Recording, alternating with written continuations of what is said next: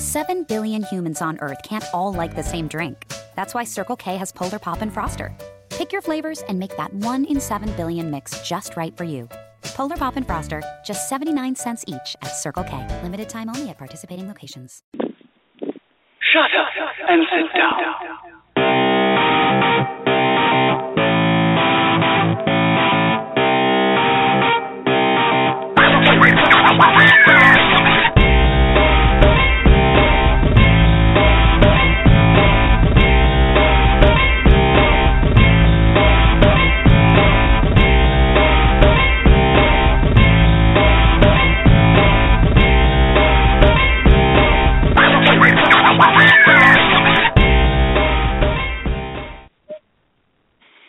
I am running around like a little crazy person because I don't have tea. I didn't feed my dogs. I forgot what time it was. You guys are lucky you're not listening to dead air. That's me feeding my dogs, if you were interested in knowing that. And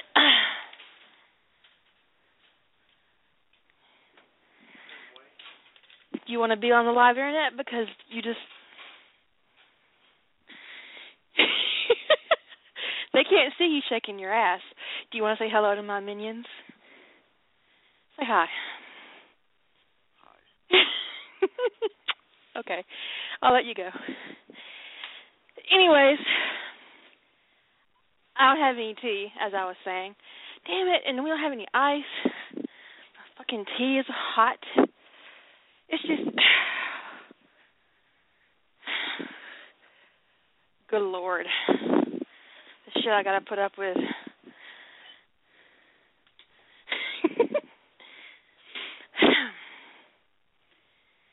That was me. Okay. Sorry about that. Okay. Craziness. It's been a day. It's been a day. And Blog Talk changed the way the shit looks. And it's just been... Yeah, that actually wasn't what he was shaking, but he wasn't actually shaking his ass. He was shaking something else.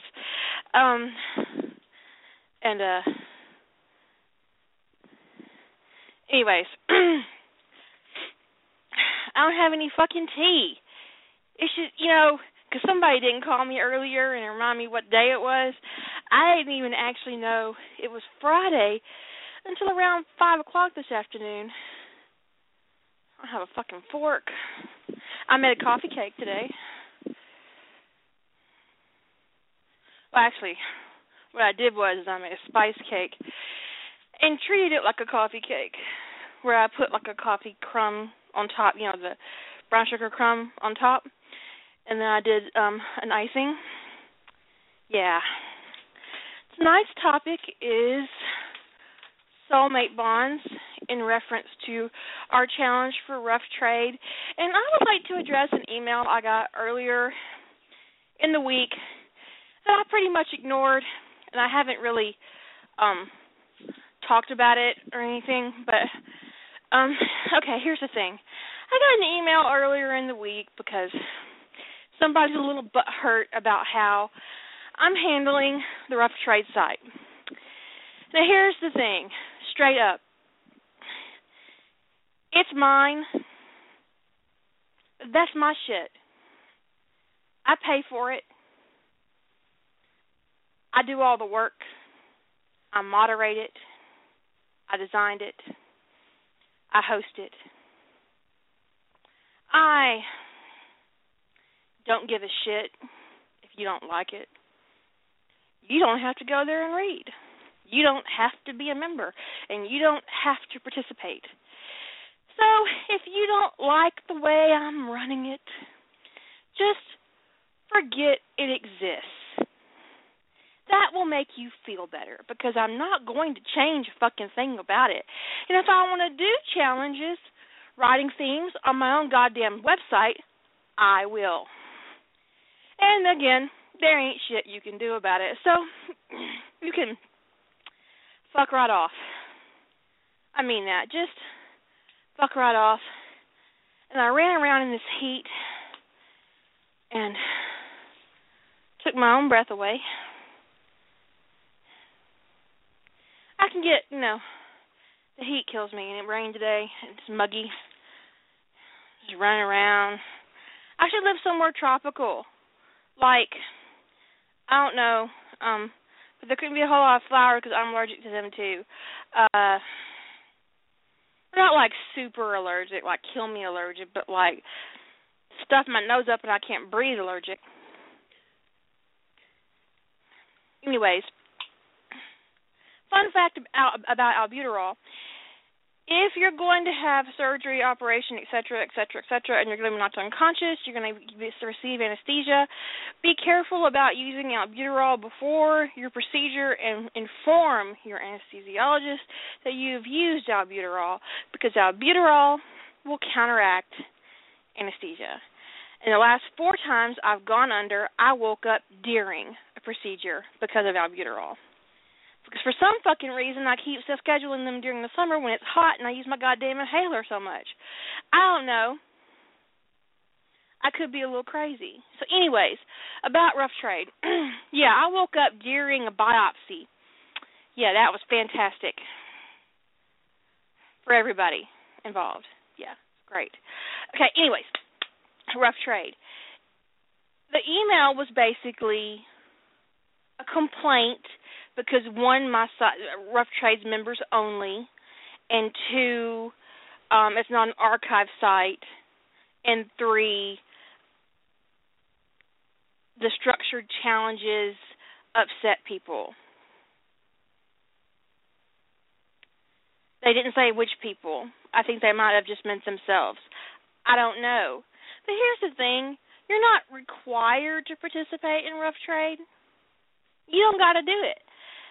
So if you don't want to participate in the challenge and you don't find the theme interesting, you don't got to participate. Really. Really. And I didn't respond to this comment form, mostly because I was pretty sure the email was fake, because people are always pussies. I have never once actually posted anybody's email or real name on my live journal. I've never said it out loud. I don't even tell Lady Holder the names of these people. So you don't have to use a fake email address to email me and bitch at me. I'm not going to tell anybody who you are anyway, mostly because I don't give a shit who you are. And second, because, you don't have to agree with me, and you won't get banned for not agreeing with me. You won't get banned for not liking me. You won't get banned if I don't like you. There are people on my Facebook who piss me off. They're my friends on my Facebook. They piss me off. There are people who comment on my site who piss me off. I haven't banned any of them.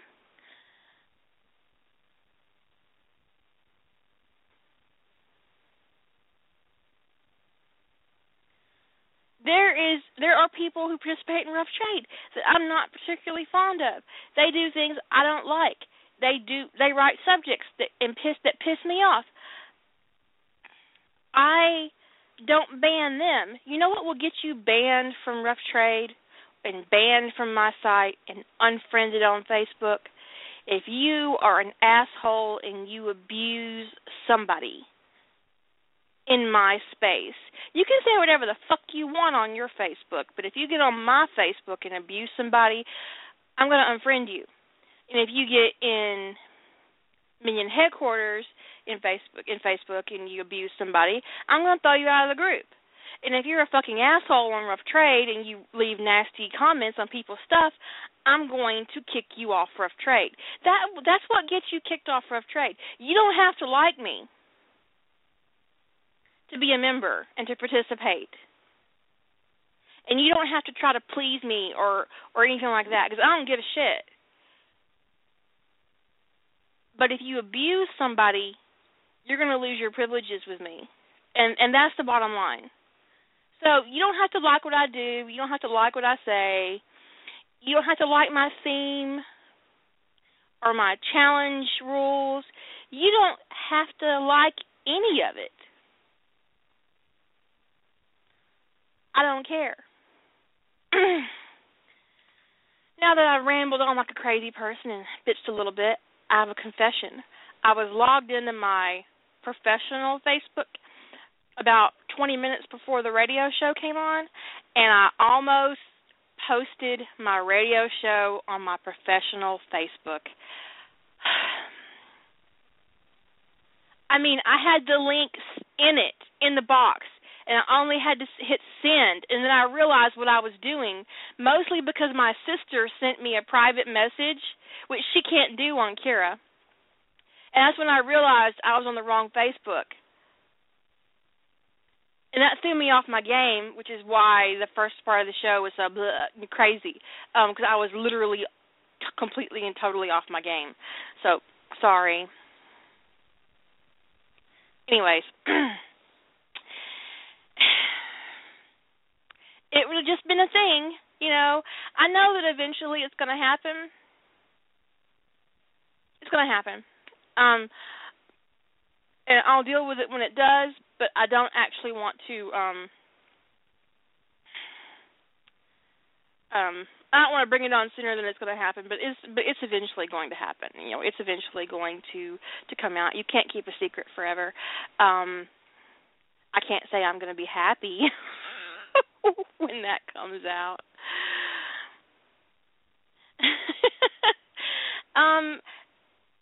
Someone in the chat room is having a hard time with their font change. Maybe you could try launching like refreshing the page or closing your browser out completely and starting over again. I don't know.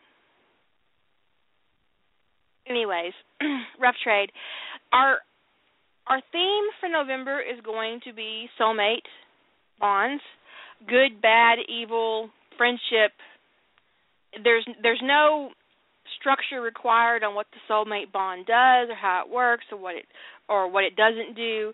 It's just you have to include a soulmate bond and deal with the ramifications of that bond on your characters for good or ill. That's it. There's no, I mean, it doesn't have to be a romance. It doesn't have to have a happily ever after. It's just soulmate bonds. You can write 50,000 words of sex if you want to.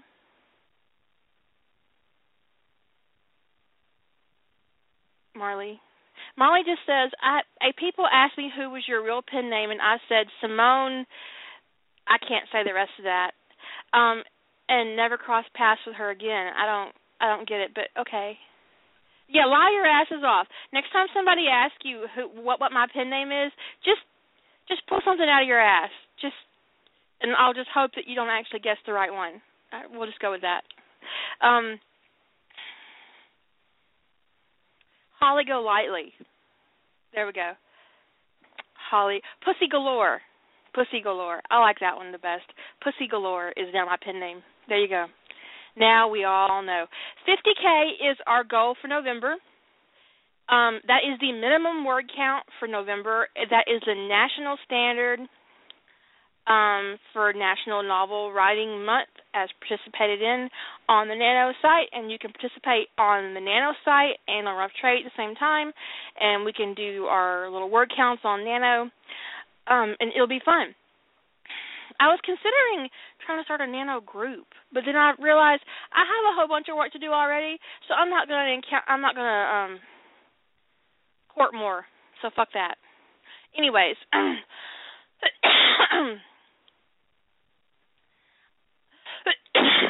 sorry. Oh, Simone's a French writer. Is she good? I hope so. Stephen King in a dress. I still want to go with Pussy Galore. Right. Okay. So, if you're worried about 50K and you participated in the boot camp, I'm going to let you in on a little secret. You already have the skills to write 50K in November. Because basically, you wrote 10K in a week. which means you can write 50K in a month. It's that simple. If you break it down,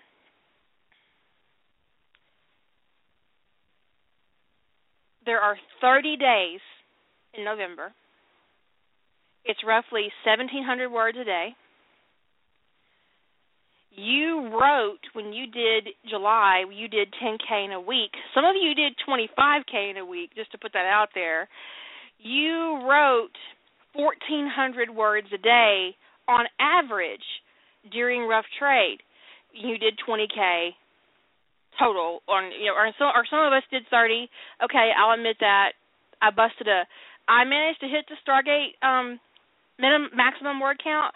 I busted a groove over Harry Potter, hit 20-something, and I wasn't the only one.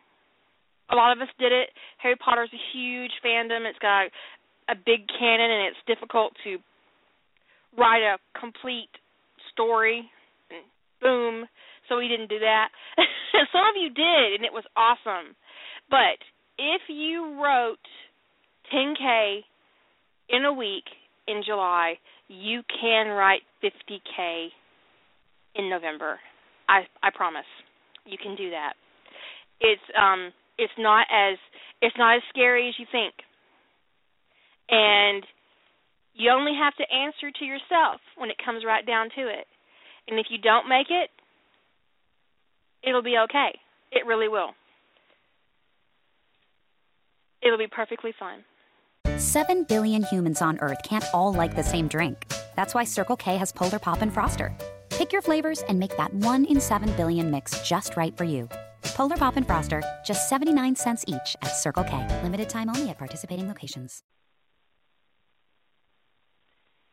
But if you can write your 50 in a month, you will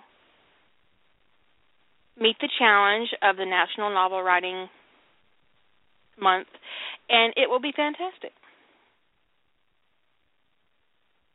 So the minimum word count is 50. There is no maximum. Just boom. I'm still working on my Nano from last year, which was the Unspeakable plot, and I'm upwards of 200K right now on that story. So I don't have any words of wisdom on that particular subject. So if you're writing in Harry Potter and you can tell a whole story in 50K, good job. Great. Fantastic. I'm going to do Avengers. It's going to be Steve and Tony. I'm very excited. I already have my plot. I've plotted for 50, which means it's probably going to be 100. I'm going to be perfectly honest there. I have all my plot points. I've developed a plan for writing. My goal, they're basically, it's 30 days. So 30 divided by 7. I think we have 4.5 weeks, basically, to write 50K.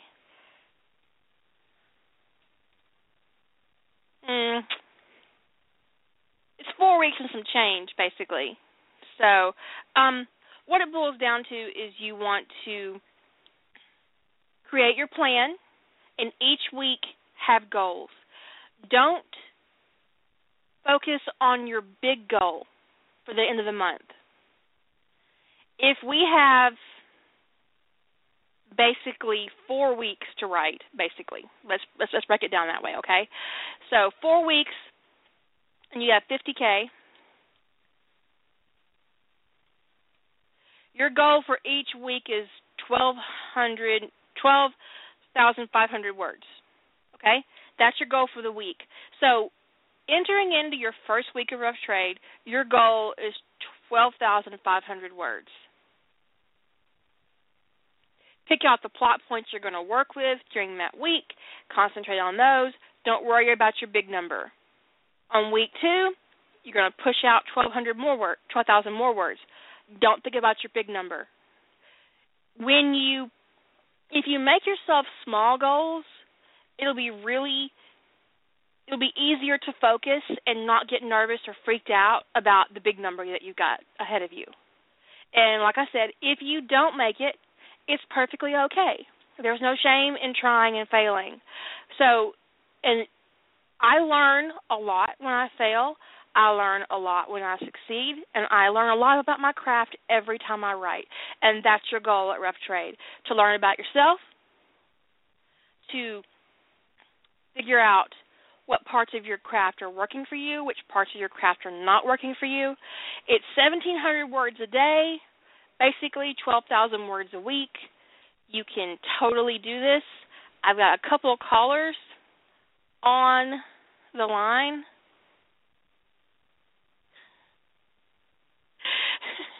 And I would like to remind everybody that your fellow writers are not there to entertain you during the month of November. Are you listening? It's not her job to bring you stuff and feed you and take care of you and entertain you when you can't write. Okay. And vice versa. So if your friends kind of disappear on you on Facebook, don't trip out. Everybody's just doing their thing.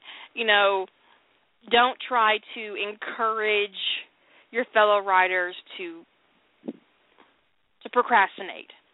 No procrastination. So, okay. Hello, Lady Holder. Hello. Hello, darling. How are you doing? I'm doing okay. How about you? They changed my damn dashboard on Blog Talk. I don't even know how I feel about it. It all looks weird and shit. I mean, you know I hate change. I know. Anyways, I worked my ass off today, and I can't tell you what I was doing, but I worked my ass off. Well, I can tell you later, but I can't tell you now. Same thing you were doing last night? Yeah. Same thing you were doing last night? Yes, I worked my butt off. I totally did. I worked my ass off. I sent like 50 emails today. It was craziness. What is your goal for Rough Trade? To actually make it to 50,000 words this time? What's your story? My story is actually going to be a continuation of my July story with the Stargate one. You know, where Ionis is, he sat down in the chair, and that's where we leave him. And what popped into my head as I was thinking about what to do for, if I was going to do anything for Rough Trade, was a scene where everybody remembers the pilot of Stargate, Atlantis, where at the very end, after, you know, they John sat in the chair and you know, lit every scientist on the base on fire. They want, you know, get their grubby paws on him and his gene, and hey, you're going to stay here. He gets back into the helicopter and takes off with, you know, Jack O'Neill to McMurdo. And Jack O'Neill is very succinct in how he offers him a chance to go to Atlantis. Well, what mine is not so much the, you know, the whole comment of, you know, I think anybody who doesn't want to go through the Stargate is crazy. It's more of I know who you are.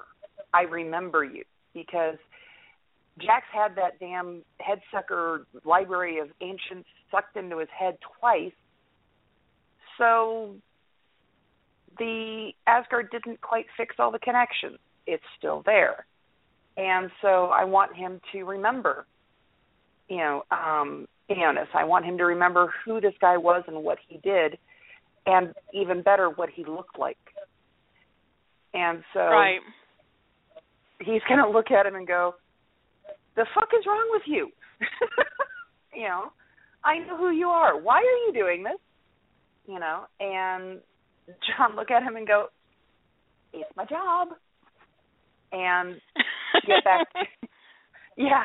And, you know, I think part of it is this overwhelming urge to fix the fuck up of those first two episodes. Because I know, right? You saw people walking through the gate with nothing in their hands but their backpacks. And they didn't have enough crap. There's, 100 and 200 people, and they weren't basically, sending a train of shit through the gate to make sure they stayed alive. They had no clue what was on the other side. People can't live off of sunshine, rainbows, and science. It just doesn't work that way. Oh, but if it did. But no, you're right, though. They did literally walk through the gate empty-handed. They each should have had, like, a crate in their hand and a backpack. A serious backpack. Not like that shit they actually did use, but like those big executive backpacks that you use for backpacking in the Antarctica. I was actually wherever, I was more thinking the guys who go up and down Mount Everest, the ones where the backpack goes 3 feet over their head and it hits their knees, and it's just a little bit broader than they are, and it's about 3 feet thick, and basically you're wondering how they're walking, and the object of the game is everybody's got their backpack sitting on the floor, and as soon as they say we've got a live gate we can go through, fuck the talking, walk through the damn gate, have pallets of shit being shoved through with people. As soon as the last body is through, the guys over on at Stargate Command are it's a line of people just throwing stuff through, and it's nice until the very last second. Until 3 seconds before the end, when they throw the champagne bottle or roll the champagne bottle through, and you're done. And at that point, you've used the full 32. It's 32 minutes, right? You use that full window there, or it's 28 minutes. I don't remember which one. It's 38 minutes. Thank you. 38. Yeah, you use that full 38 minutes to basically, to quote Gene Roddenberry, it's your wagon train to the stars. The problem is you got no wagon, okay? So your wagon is this big ancient donut that you've got to shove shit through.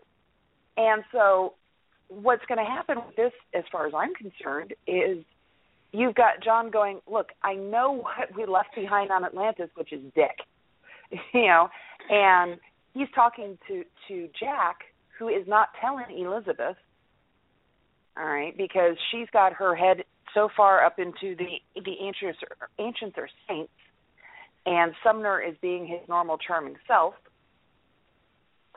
It's going to be an interesting. I think one of the biggest mistakes is Sumner. Oh God. If you have to send a Marine, do you really send one who has so little interest and who places so little value on science and diplomacy? I mean, for fuck's sake, he goes through the gate and basically puts a gun in a kid's face. Smart. Exactly. He is a blunt instrument, and he had no business being the first one through the gate, number one. And he was not the right choice. But I think they wrote it that way so that you'd be so relieved when he gets killed. Well, having somebody die like that is always a good thing in the first, because it gives you dramatic, tension and all, and that's what they were going for. To hell with the fact that, there was any military member seeing that look at the guy and go, right, because he's not the good guy or the right guy for the job. He wouldn't. There's no bend in the man, okay, and which I find really weird, given that he is a Marine, and if he had been in any of the various conflicts, it just doesn't ring true. So, there was a comment in chat about a story that did much the same. It's The City on the Edge of Forever by Sindakchik, or I don't remember how to pronounce that. And there's a link in there. Claire Watson put it up. So this whole thing's been discussed before. I adore the whole thing because I like the fix-it of, I've actually got a brain type thing, and the bringing of livestock or, hell, chickens ducks, turkeys. I can see why they didn't bring livestock. Because if you bring livestock, you've got to bring stuff to feed them with. They have no idea what they're walking into. They have no idea what kind of facilities they're going to have, or if they're going to have access to land. I can see not bringing livestock. I don't see not bringing crops. Oh, and the ability it doesn't take that much room to bring enough to have a very decent garden. All right. Exactly. And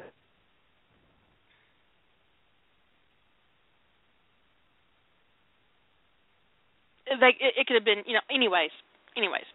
So you're going to write a sequel to your July project? And it's not, pardon? You're going to write a sequel to your July project? Yeah, I'm going to write a sequel to my July project. What the hell, might as well. Uh-huh. Okay, we have another caller. Shh. Go for it. I'm gonna let you stay on the line, but you guys shh. Uh-huh. So we can't all be talking at once. Yeah, right. Good luck. You're on the air with Kira and Lady Holder. You can even shush for like a second. She doesn't need to shush. This is Jilly. Hi, Jilly. Hi. So I forgot it was Friday too. She didn't last like 15 seconds. I was like, So, Jilly, what are you doing for Rough Trade? Well, if I get over my anxiety attack about it, I'm going to do another Harry Potter. But if I don't, I'm going to use the title that I submitted that applies to a Harry Potter story and slip in an NCIS story that makes no sense to the title. Because the title you start up with is the title you're stuck with. That's right, because I'm stuck with my titles, even though it makes no sense. People have asked me about this, and I'm going to tell you why. I have to prep categories in advance of you starting your first day of story. So by the time sign-ups are finished on the 30th of this month, I'll be cleaning off Rough Trade. I'll be setting up the categories and the tags for your story going into November. So if you change, if I let one of you change, all of you will want to change. Oh, I'd never asked during you Rough to Trade, change it. we had like 90. We had a ridiculous amount of stories in July. I don't even know how many it was. 68. And the category 68, 68, because it was almost 69, but we had that one person who dropped out at the last minute. We thought that was a perfect minion number, and then one person dropped out. Yeah, but we don't hold it against you, whoever that was. We don't. We really, really don't. A little bit. There's a little bit of resentment. But I don't even remember who it was, so it isn't like I actively resent you. I just actively resent your activity. So if you do Harry Potter, what Harry Potter are you going to do? The problem with the Harry Potter is it's got more world building than anything I've ever written, and it's a little bit daunting, but it's probably going to be Harry Draco. Yeah, huge. So it's probably going to be Harry Draco, but the issue is that Harry facilitates the will of magic by bringing back soulmates to the wizarding world. So nobody knows who their soulmates are, and he brings back this magical artifact, and the reason, and I'm going down that trope line about magic is at risk of being destroyed because they've been ignoring the will of magic, kind of thing. Well, I love that trope. I love it too. We know you love that trope. And I'm gonna position it. I'm walking some fine lines because I'm positioning it in Harry's fourth year because I want to do the big fix it where, Sirius gets to survive and. Of course, everybody does. It's like a staple. You save Sirius. Harry goes shopping. Yes, they will be shopping. Harry goes shopping. There will be shopping because he needs stuff. Well, that'll be really fun. Yeah, and at 15 he's a decent age, so, not quite as childlike as he could be. Yeah, I sent Kara a brain-breaking question because I have to decide how physically old Harry is in the story. And yes. I broke her brain on that one because he basically is off in another dimension for 10 years, and I have to make a decision before I start writing if Harry physically ages or not while he's gone. Oh, that would go over. That would make. I think I just broke a little bit around the edges too. I had an epiphany. You did? Did they hurt? I don't know how Harry gets to this other dimension. But is it possible he doesn't go alone? Oh, he's not alone. Definitely not. But he's not with his soulmate. But I mean, if the person, see. Hi, it's Jamie, Progressive #1, #2 employee. Leave a message at the... Hey, Jamie, it's me, Jamie. This is your daily pep talk. I know it's been rough going ever since people found out about your a cappella group, Mad Harmony, but you will bounce back. I mean, you're the guy always helping people find coverage options with the Name Your Price tool. It should be you giving me the pep talk. Now get out there, hit that high note, and take Mad Harmony all the way to nationals this year! Sorry, it's pitchy. Progressive Casualty Insurance Company and Affiliates. Price and coverage match limited by state law. It's something to think about. And then it doesn't matter how old they look or are if they had the same magical circumstances. One problem I have with time travel fic, which is why in both of my time travels, the one with Harry and Draco and the one with Harry and Hermione, they both come back together, so one of them isn't drastically mentally and emotionally older than the other one. Yeah, that's a good thing, because otherwise it's just, you start getting into the icky territory. Because it creeps me out when Harry goes back in time and he's 11, but he's like 50, and he's 11, he's 50 years old in an 11-year-old body, and he's getting romantic with Hermione or Draco or Ron, whoever, and he's 50. Okay, it really creeps me out. It really creeps me out. I couldn't, and you may have solved my problem just in this brief discussion, because I've been trying to figure out, well, if I age him physically, that's creepy. If I don't age him physically, that's creepy. So, which way to swing this? Which way do we go? Which way do we go? And that's why I made Neville send Harry and Draco back together, and why in Unspeakable Plot, Harry and Hermione go back as part of a group, and all these adults go back, and they're all moving back into their bodies, but they're the ones that went into children's bodies, and everybody's having to adjust and deal with that, but they're dealing with it together. So one of them isn't drastically older than the other, and it's because like you said, that can be creepy. Yeah, incredibly creepy. Yeah, my question to Kara was very straight. If he ages physically and he physically looks older and he's mentally older, but he comes back at the same moment he left, so there's no gap in the real world of how old is he, because on paper he's still 14. So it was. And that does, because also you have to recognize that all the adults in his life. Like I told Julie in the email I sent back to her, they have not had the experience of him growing up. One second he's 14, and the next he looks 24, and there's that emotional disconnect that he's going to have to deal with. So it's a question. Yeah. But I think I know which way I'm going to swing it now, so that it's not appallingly creepy, or hopefully not creepy at all. But I have to figure out how to structure the warnings on it. Please do, Julie. Please do.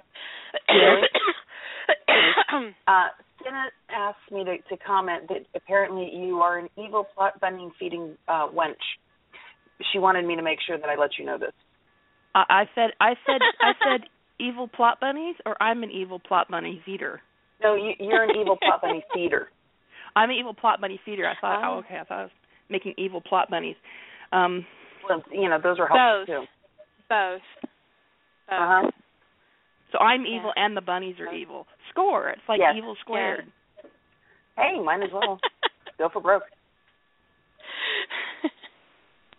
I'll have to figure out how I'll have to ping her and find out how I whatever plot bunny unleash you fed my her, evilness. Yes, whatever plot bunny you fed her apparently changed her story. So she's just all sorts of happy with you. I have an issue. I had a notebook that I was using to kind of keep track of the radio show, like phone numbers and stuff, so I would know who was calling in and shit like that. And I've totally lost it. Anyways, it's really annoying. Oh, that's just fabulous. I'm going to do Avengers, and instead of Soulmate, I want to do that Soulmate Mark stuff that's really kind of going around as a trope. I think it's really interesting, but I want to do it in such a way that it's Thor's fault. What happens is that the first time Thor is on Earth, when he reclaims his godliness and gets his hammer back, he releases soulmate magic on Earth by accident. Is this like then he leaves, getting her groove back? And everybody has to fucking deal with it after he goes. He busts a move back to Asgard, and he's unleashed soulmate magic on the whole planet. Mm-hmm. So by the time he comes back for Avengers, they've been dealing with this for a while, and they're like, oh, fuck you, man. I can't look what you did to us. And then you just left, asshole. You just left. And so and what happens is you don't get your soulmate mark until you touch your soulmate. So Tony has been going around wearing a pair of gloves and not letting anybody touch him, and don't hand me things. Thank you. That was my first thought. Is you're gonna have this divide. You're gonna have the people who are all of a sudden running around touching everyone, and then you're gonna have the people who are like, don't ever touch me again. And Tony spends 6 months in his armor to avoid anybody touching him, right? That's gotta and so they end up on the helicarrier, and they're all arguing and fussing. And there's a moment in Avengers where they stumble, and Steve and Tony connect physically. Mm-hmm. In the movie, like it's really brief. I think Steve catches Tony and tells him to get in his armor, and this is in the middle of their argument. They're and so they both feel it. I remember that scene. They separate, go about their business, and save the day, and then so only they know about it, and then somebody at S.H.I.E.L.D. realizes that Captain America has Tony's arc reactor on his wrist. Mm-hmm.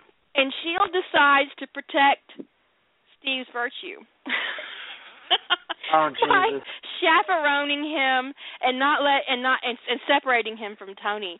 And finally, Steve's like, dudes, you do realize he's my soulmate, right? My other half. What makes you think I'm not as big a whore as he is?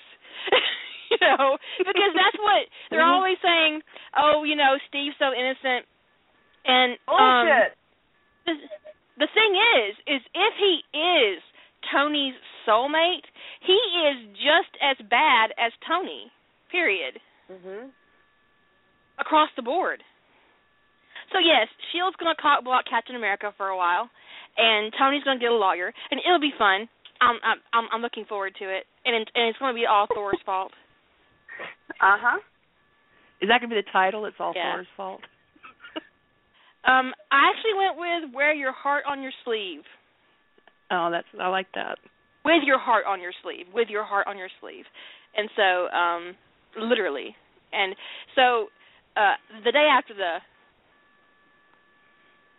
battle, Tony wakes up with Captain America's shield on his wrist and freaks the fuck out. But at least he's caught. He spent 6 months in his shield, in his armor, and he still managed to get a soulmate. But yeah, it's going to be all Thor's fault. He's going to be like, I didn't know. I didn't. What do you mean? I didn't know. Anyways, so I'm also going to do some Femslash in there because Darcy and Jane are going to be soulmates. Oh, that's interesting. Okay. And Darcy and Jane are soulmates, and they have one goal, and that's to sleep with Thor. You know, I can like that goal. That's a hell of a goal. So I'm going to because Asgardians don't actually have soulmates, that's my idea. And so Jane and Darcy are going to keep Thor. Boy, together. boy. I'd be highly motivated in that situation. Rowan says, okay, hold on. If Steve is Tony's soulmate, is Tony a reincarnation? No, because Steve was always fated to come forward in time. Yeah. That was always his fate. He was always going to be displaced in time to meet Tony. So that's a fate. And you can't fuck with fate. Anyways. Not really. So the Darcy Jane thing, if it's Thor's fault, they would have been around each other at the time that soulmate magic was released on the Earth, so they would know really early on. Yeah, they would have. Pretty much immediately. I like that. Boom. Me too. Oh, yeah, that's definitely a nice one.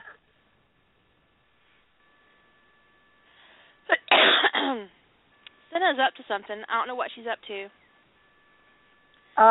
But it can't be good. Well, you did hear about her massive and wonderful and glorious announcement, right? She had a glorious announcement? She did. She had a very glorious announcement. It was I have absolutely no idea if she wants me to announce it or not. Hopefully she'll get on the air so we can hear her. Okay. Shh. Okay. Senna. Hi. This is what we get. I put her on the air and she coughs in my ear. I'm sorry, Jack Daniels down the wrong pipe. Your behavior is excused. What's up? So, first of all, the comments that I had to make. So what you're saying is he's going to drop the hammer like Thor and shake it till he's sore. On the whole planet. I've been dying to say that for the last 2 minutes. And in other news, I quit the bad job. Yay! Yay! Yay! Yeah, congratulations. There was so much stress relief that, when I went to the fun job to tell him that my availability was open, I didn't realize that I was shaking, and my boss made me sit in the back and made me tea. I wasn't even on the clock. He just made me sit in the back and made me tea because I was just shaking from relief. You know, I heard that wrong the first time you said it. A bad job can fuck you up. Yeah. Yeah, I'm glad you're out of that job, kiddo. Me too. I'm still not exactly 100% believing that it's real, so. So, Senna, are you doing rough trade? Yes. I thought you saw my sign-up comment. There have been a lot of comments. I can't be expected to keep track. No, here, hold on. I got to pull mine up because I was a smart ass in mine. I apologize. No, I don't. No, you don't. No, you don't. Be real. I know. I really don't. We all know I don't. I don't mean it. Julie, you're evil, by the way. Don't think I've forgotten that. This is true. I and embrace she totally that. means that. Mhm. Okay, I'll put it this way. I had all of my plotting and my casting and everything else done literally the day that I posted the last chapter of Duality of the Dragon Tamer. I was done with everything. And then I started talking to Julie. And she just was like, this would be, damn you. But you know what? No, don't think of it that way. I think that the best part of being a part of a large group of writers is the amount of inspiration you can give each other just by having a conversation, and so she gave you an evil plot bunny. It could have been worse. You could have had no plot bunny at all. That's true. Okay, so this is my comment on the sign-up thing. I'm feeling particularly contrary today, so all I'd put was my title and my author name, because you said that was all we needed. That is all you need. So I did. Because I know, I'm not but everybody else going to be posted all the other categorizing by stuff, and I was fandom. like, fuck it. Oh, we're not this time? I'm not going to categorize by pairing or fandom because there's probably going to be so many different ones. It would be ridiculous. So you're only going to be categorized by your title. It'll just be easier. It'll be title only, and then you'll have your title and your tags. Unless you're incapable of that bullshit, which some of you are. I love you guys, but come on now. Come on. Mm-hmm. You can follow example, but don't hit me. Stab. Aw, Chris. You're not a Luddite. What's wrong with Chris? I had to fix her tags on every single post she did in July. But here is, why you gotta call her out like that? She's calling herself out. Here is a secret that you all might not know. You know it. Chris is my favorite, so she's allowed to do shit like that. The rest of you aren't. Because Chris is the only one that I corrected, and I didn't send her hate mail. Yeah, that's true. She was called consistent. Lady Holder. At least she was consistent. I called Lady Holder. I sent bitchy emails to 5-6 different people a week during Rough Trade in July. I know I got but one Chris bitchy email. Yeah. Yep. Because of mistagging. But that wasn't last one. That was the one before. God damn it. I had one person who, God damn it, like every single time they posted, well, Thor's a god, they put like 6 different tags on their fucking post, and then I had to go in and delete all the goddamn tags every day because they posted every day. That's bullshit. And I say this because I'm not allowed to use my fucking troll tag anymore, so fuck them. Right. Exactly. And that's how I feel about that, you asshat. I hope you feel guilt. Anyways, they don't. That's the problem. And see, if that person didn't get banned from Rough Trade, it must take a lot to get actually banned from Rough Trade. Cock-juggling thunder cunt. Exactly. Uh-huh. It's been a good day, all right? I do what I want. Yeah. No, I'm not upset about it. Hey, I even got my husband to say a single word on the internet. He said one word. And I missed it? Yeah, me too. Yeah, it was in the first part of the. What word? I'm listening to the podcast. Damn it. He said hi. It was hi. Because I asked him if he wanted to say hello to my minions, and he went, "Hey" or "hi" or something like that. Very loquacious. And that was it. I am just a delicate little flower, Chris. Yes, it's true. Really? She said I was so delicate after I said cock juggling thundercut. She was. Kaya asked in the group. Kaya asked in the chat room, "How many tropes is too many?" I'm gonna give you my official opinion on this. There can't be too many. None. It's not possible. There can never be enough tropes. Bust your move on it. All the tropes. Own it. All the tropes.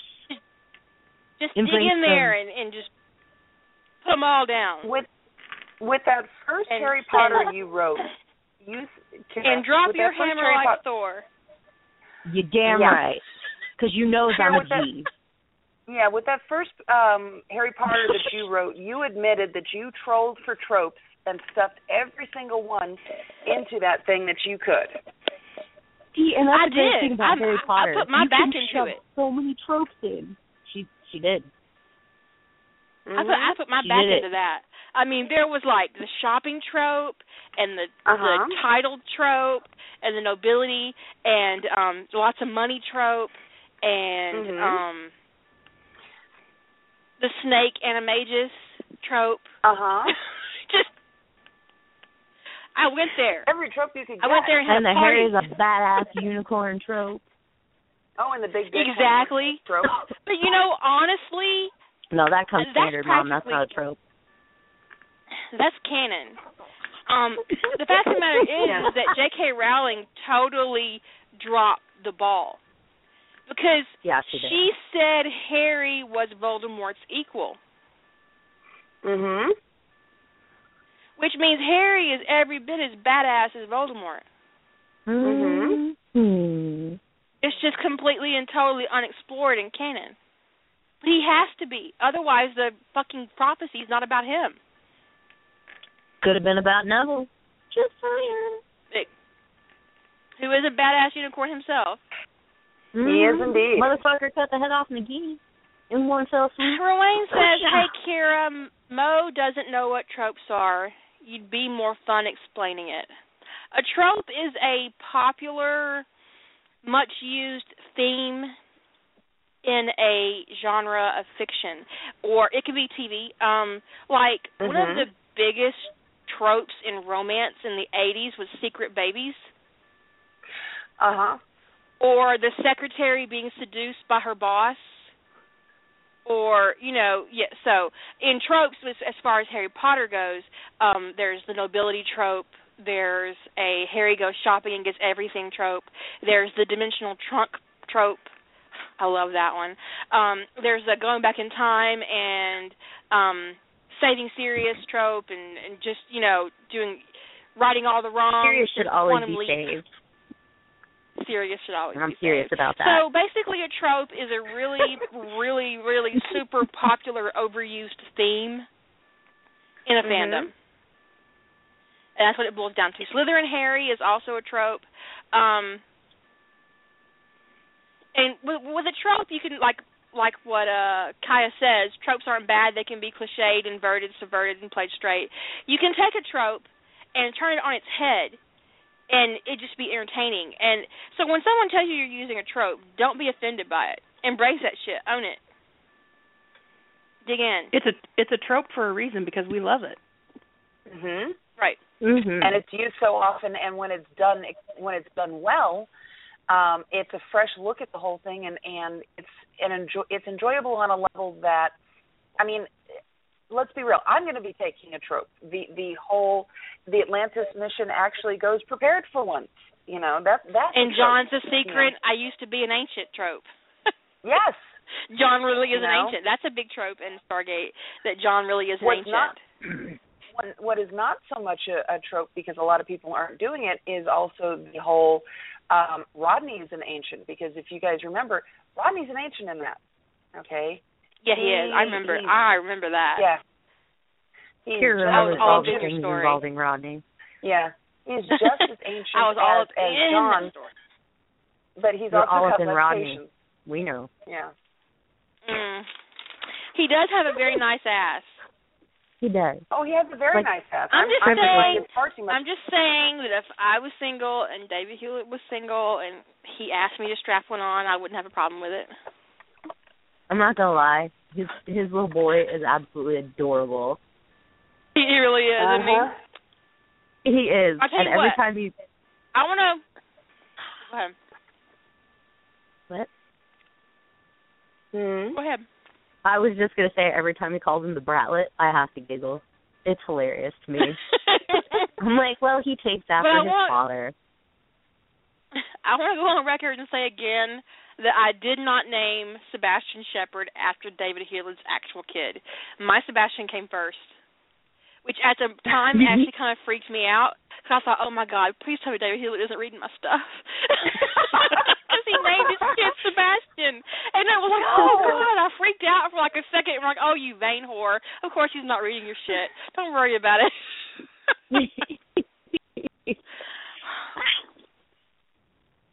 That was some arrogant, vain shit I had there for like a minute. That's all right. Actually, it would be kind of interesting to find out they were, but whatever. That you think this song is about. I also Sorry. did not name Matthew Shepard.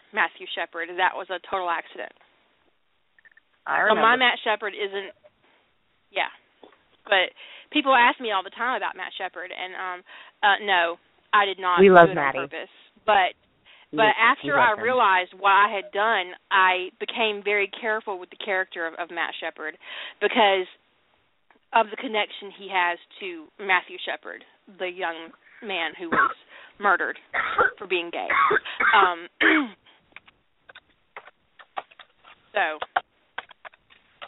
And that's why I asked anybody, if you borrow Matt, that you treat him very carefully and with respect, not so much for me, but for the person he inadvertently became.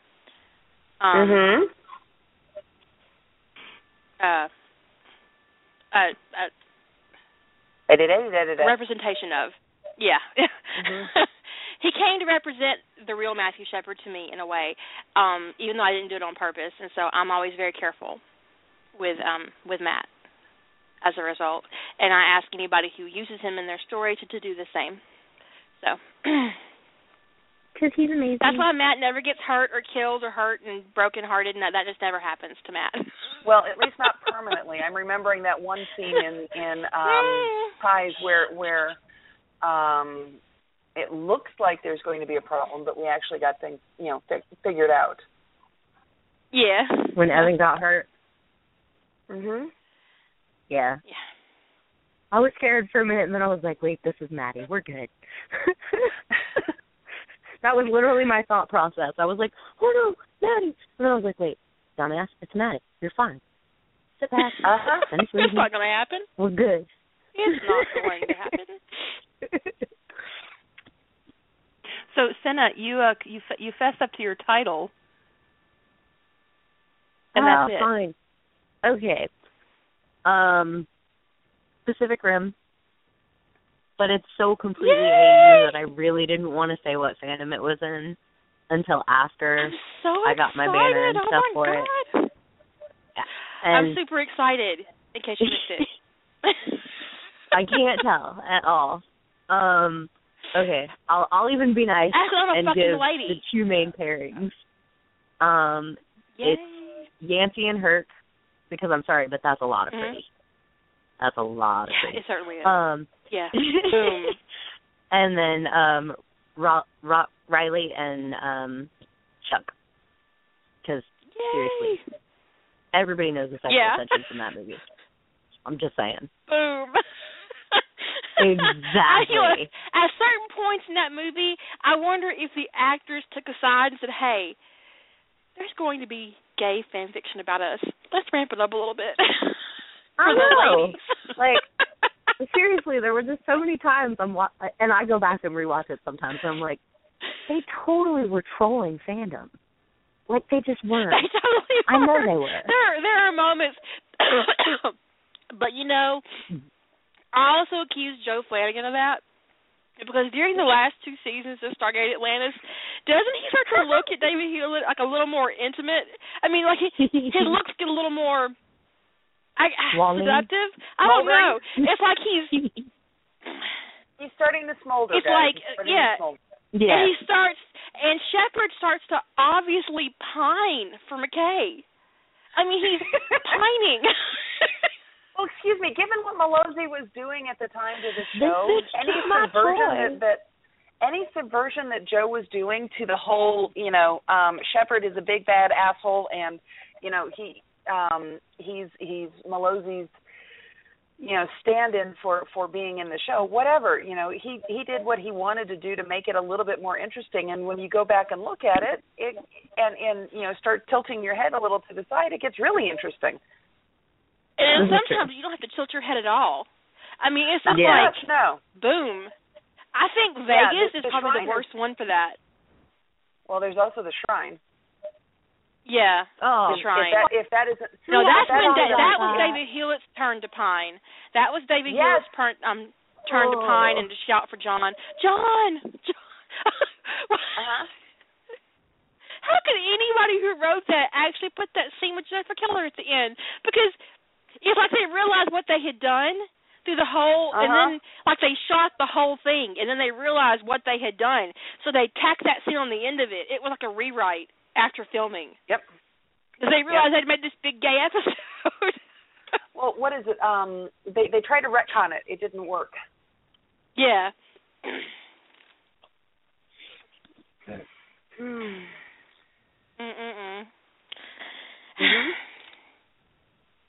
See, now I want to talk about it, but I don't. Damn it! I knew I shouldn't have brought it up. When you asked, at first I was like, I'm just going to be contrarian, not answer. And now I'm like, damn it. See? Because I didn't answer. Don't blame me for your weaknesses. The last one. I know. I am a weak human. I have poor impulse control. But that's okay. But, as I was saying earlier, that the best part about being around a whole bunch of other writers is how much creativity you're exposed to and ideas, and you get to move around and explore concepts and discuss. And Lady Holder suggested that she and I get on the radio show and plot out a story. And I told her that was a dumb idea. That would be the best thing ever. Yes, it would not be the best thing ever, and let me tell you why. Because you'd get emails, lots of emails. One of us, we would get fucking harassed every goddamn week about that story and when it was going to be written. Over and over and over and over but again.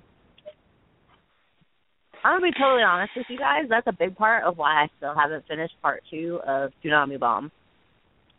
Well, you and I can talk on these afternoons. Because I was getting fucking comments and emails and everything else asking when I was going to update. And it has a working title now, though. I've been working on the plot.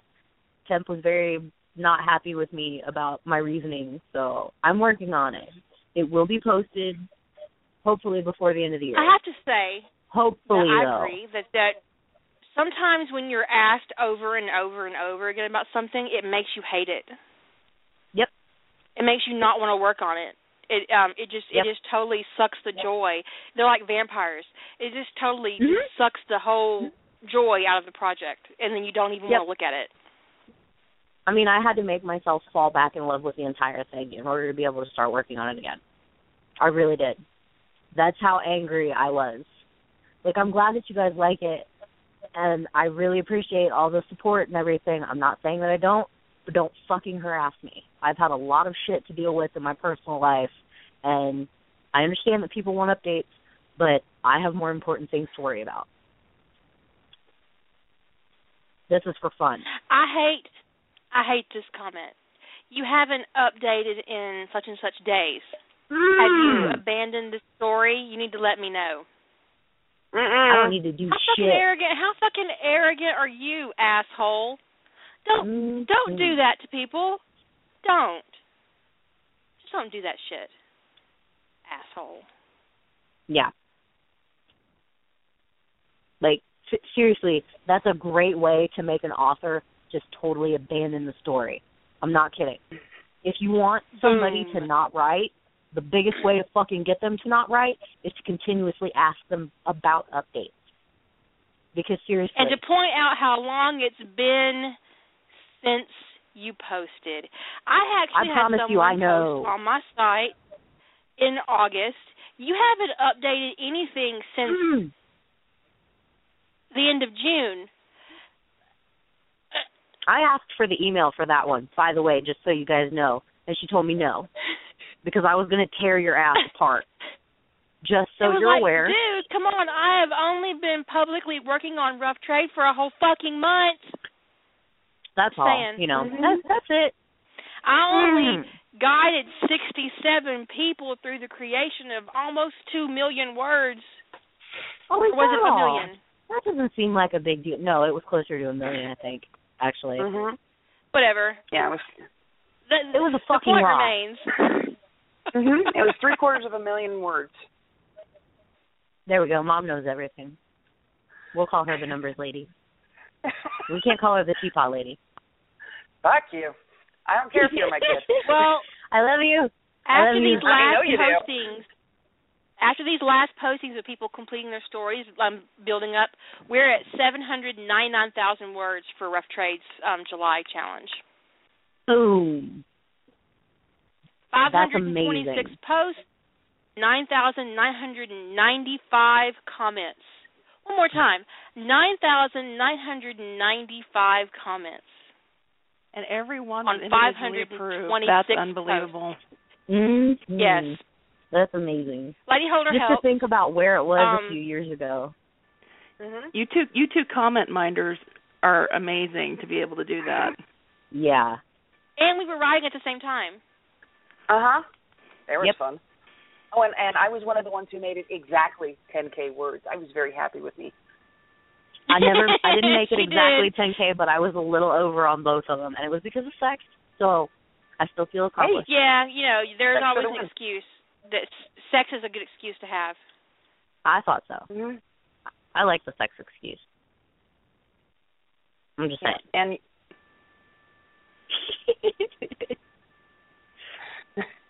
Chris is Seriously, commenting though? that sex is always a good reason to go over the limit. Mm-hmm. For anybody that doesn't know just how awesome both Kira and Lady Holder are, not only are they writing on it, they're also fielding emails from every single one of the participants and people that are reading. They're also approving all of the comments. They go through and moderate the site to make sure that all the tags and all of the posts look uniform. She does that more so than that me. It's not fucked up. Yes, but you do it too. Don't act like you don't. Uh-huh. I know. And they also keep everyone from having little panic attacks, and if they do, they give them a little pep talk. Trust me, I know. They've both done it to me before.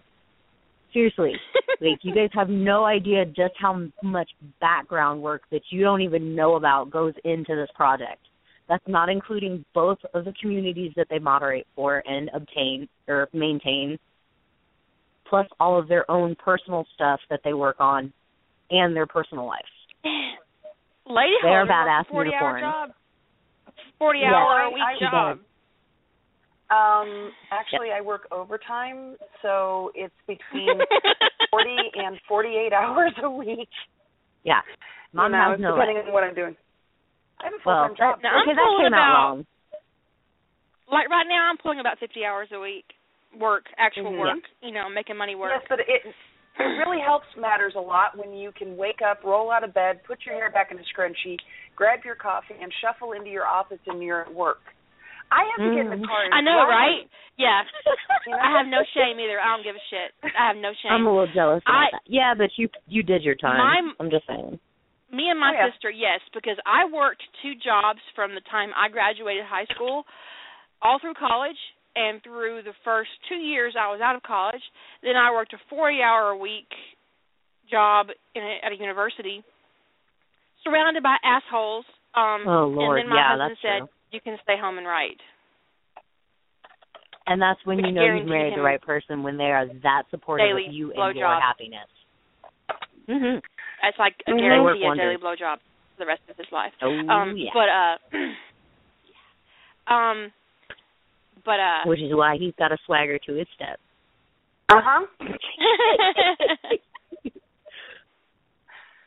He earned them, Chris. Mm-hmm.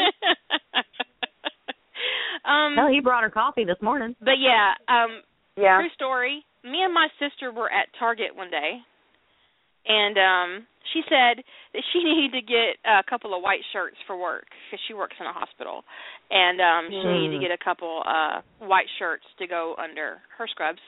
And she says, I'm going to go over and get some white shirts. I said, okay, I'm going to go over here and get some work clothes. She comes I remember this story.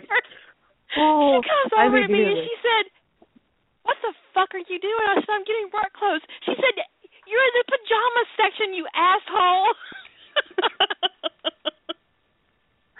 Uh-huh. So what? So I bought like 4 pairs of pajamas. I love the Target pajamas. They're so comfortable. You need to write like a memoir of your tales at Target and Walmart. Uh-huh. I know, right? I'd probably get sued by Walmart. You can change the name. Call them Tramlaw. That's Walmart backwards, by the way. A big box store that ends in Mart. Uh-huh. The cheap-ass bastards who are costing us all money. I know, right? The biggest source of corporate welfare in the free world. Yep. Fucking ridiculous. I had a friend that worked for Walmart. We can't talk politics because the last time I talked politics on my own radio show, someone got butthurt. Again? Oh, wait. I don't care. Don't people get butthurt no matter what you talk about? Pretty much. Yeah, it doesn't matter. But I'm one of those people, either you love me or you hate me. Well, I adore you. And there's no in between. There really is no in between. Isn't there a song I know, about right? that? Actually, I'm going to post that to your wall. I do know what song it is. You're about to get something posted to your wall. Fucking fabulous. But no, sorry. I really want to get posted to I've always had this problem ever since I was in high school. Either people liked me or they hated me. And there was literally no in between. Which is how I ended up with a mortal enemy from high school I didn't even know. I mean, she hated my guts. I remember hearing to the point about where she thought that I hated her, but I didn't even remember her name. Now, I was going to say, is this your arch nemesis? But they can't be your arch nemesis if you don't remember their name. That was actually the question that I asked on LiveJournal. Could I actually have one if I didn't remember them? Because she thought she was. Kind of like Batman not knowing the Joker hates him. That's about how bad it was. I mean, it's just like that's kind of an I awkward didn't even remember moment. her.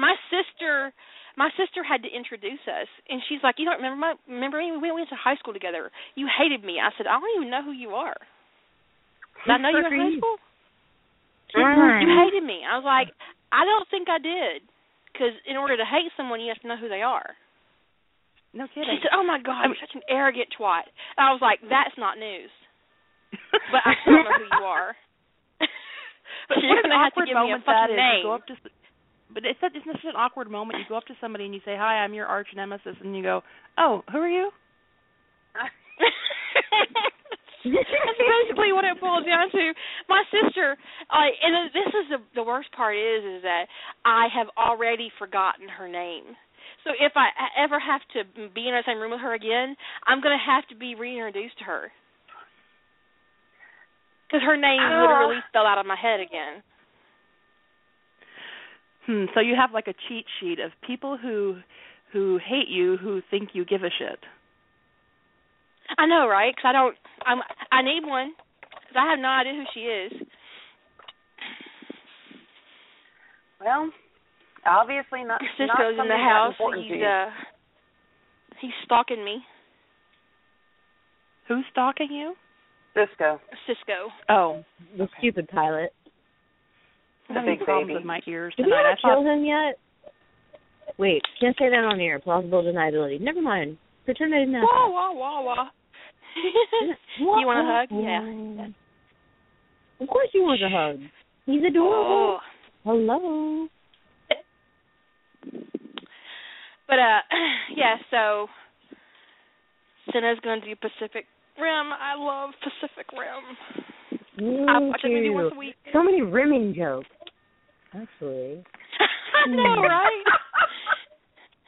How many can I fit in the story? We're going to find out.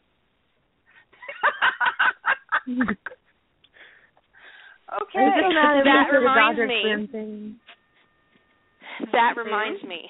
I have a friend. I was at the cafe, and she's a writer, and she sits down and she says, "You know about fandom?" And I'm like, "I know a little bit about fandom." How hard did you have to bite your tongue? I said, "I know a little bit," and she was like, "What's the difference between slash fanfic and like gay romance that's published?" And I looked her right in the eye, and with the most serious expression I could muster, I said, "Rimming." Yeah. Her mouth dropped open. She's like, what? I said, I rarely ever encounter rimming in gay fiction that I buy. Mm-hmm. Which is just a sad state of affairs. Fandom is full up of rimming, felching, snowballing. Yeah. Not my thing. It's true, though. It's totally true, right? In fact, there are some publishers who actually have rules against snowballing and felching and rimming. You can't do it. Thankfully, my publisher was not against rimming. The snowballing and felching, I didn't see anything about that, which I'm really glad of because I don't think I did. Oh well, I can look again later, but I didn't put any of that. Well, you didn't do it, did you? You didn't do it, so you don't have to worry about it. But yes, I think the biggest issue beyond the fact one is free and one is not is the pure lack of rimming in professional commercial gay fiction. It's because Saito bought all the rights to it. Why would they have rules against snowballing? I mean, that doesn't make any sense to me at all.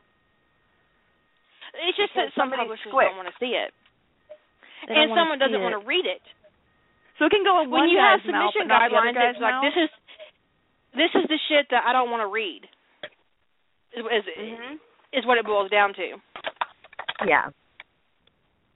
I just think Carrie Sands is asking, what is snowballing? Jilly, you will be answering that question. Okay, that's all it means. So a guy comes into somebody's mouth, and they usually through a kiss transfer the cum back into the other guy's mouth. So it's like saying they're sharing the ejaculate. So it's sort of like saying it's okay if you come in someone's mouth, but you can't have your own cum back in your own mouth because that's just gross. Right, no, but you also need to keep in mind that some of these publishers are sometimes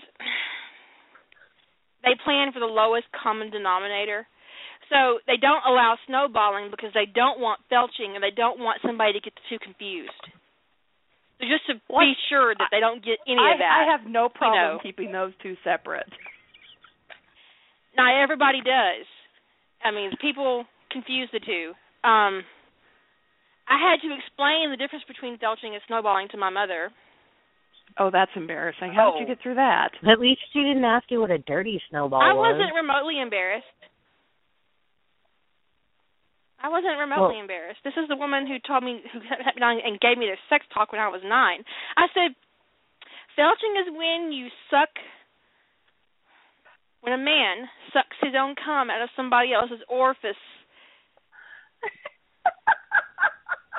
And she went, orifice?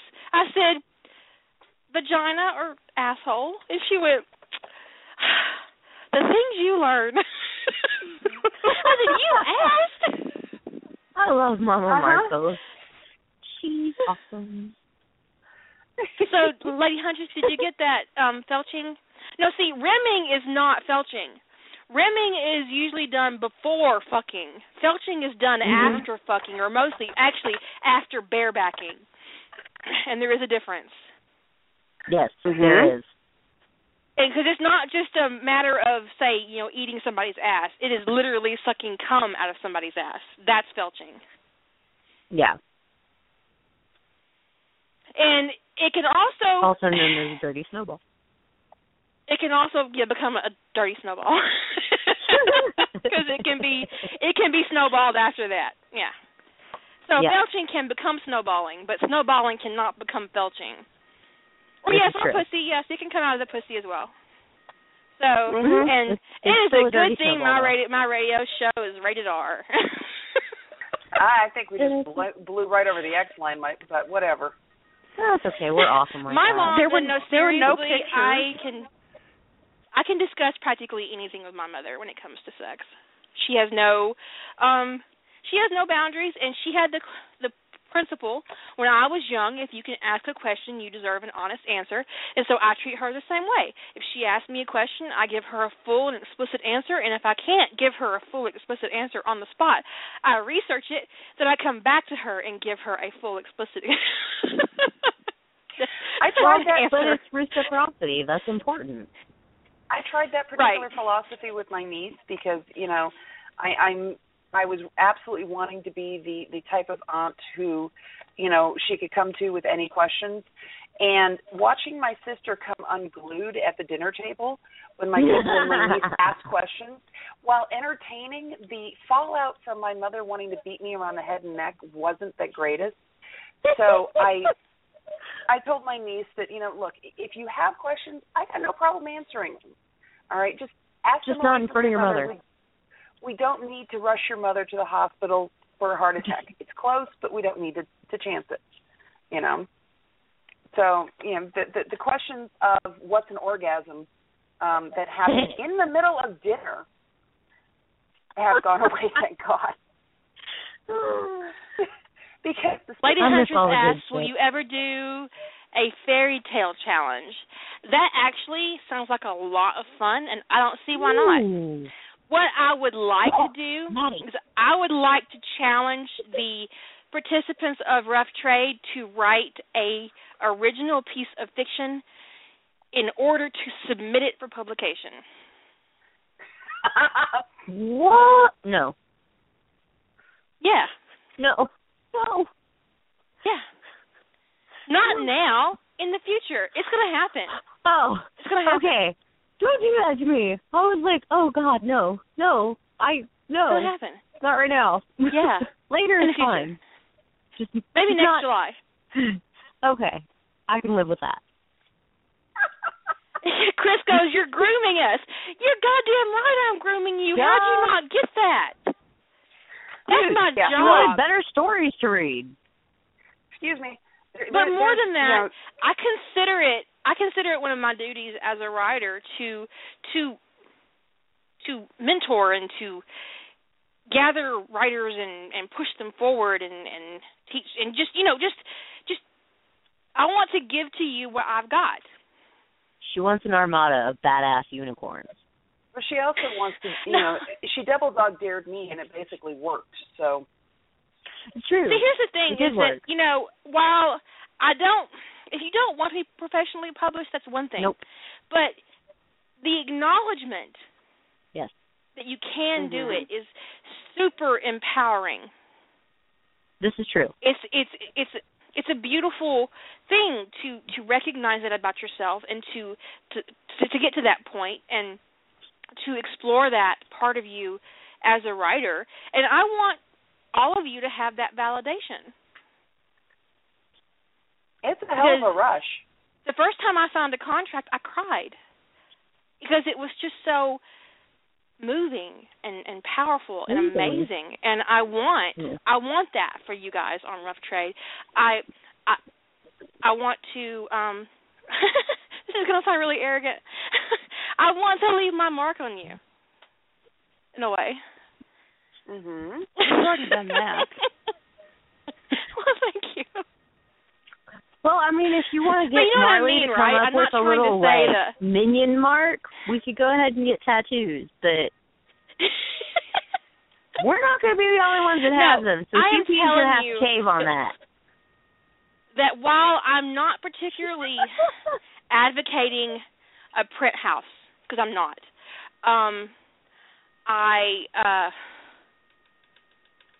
print experiences are very stressful.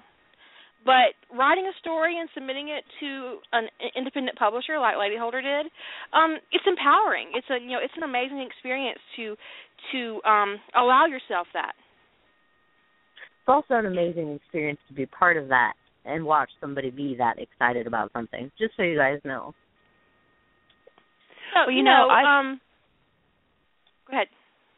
I was going to say, I thought before you announced the what was going to happen in July, I thought July was going to be an original fic thing. So I actually did outline 50,000 word story for July, and then I shelved it but I've me. done the pre-work for taking you up on your challenge. Awesome. See, the thing is that these independent publishers, some of them take as little as 5,000 words for a short story. You know, so I'm not asking you to pump out 100K. Lady Holder's story's what, 22,000 words? Let me see. I've got, I don't even know where it is. It's 21,000 and something words.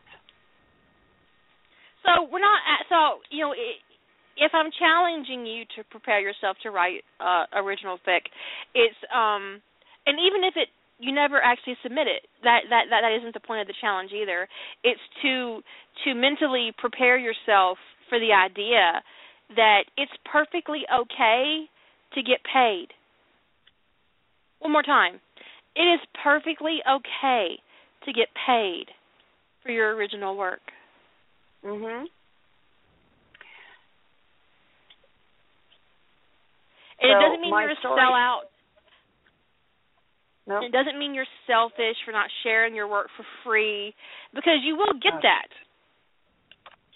Oh, well, I don't know why it couldn't be free, and you get people who pour mouth on you. Oh, well, I'd buy it, but I can't really afford it. It costs too much.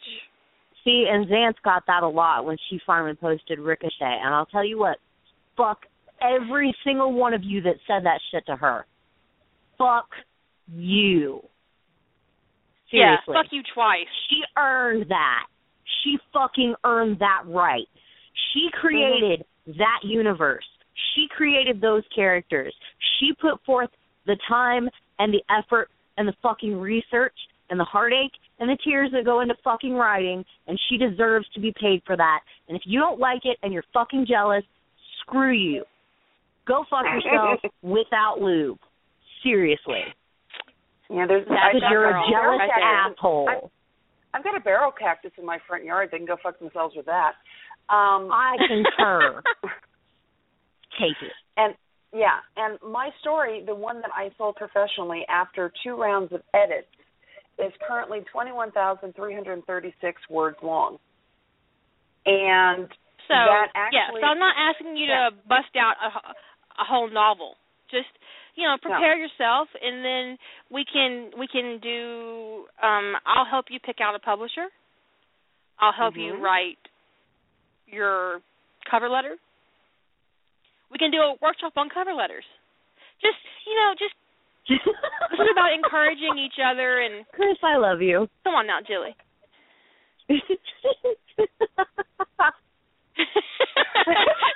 Yeah, Cinna's always had a hard time expressing herself. It's just so difficult. I have problems with my emotions.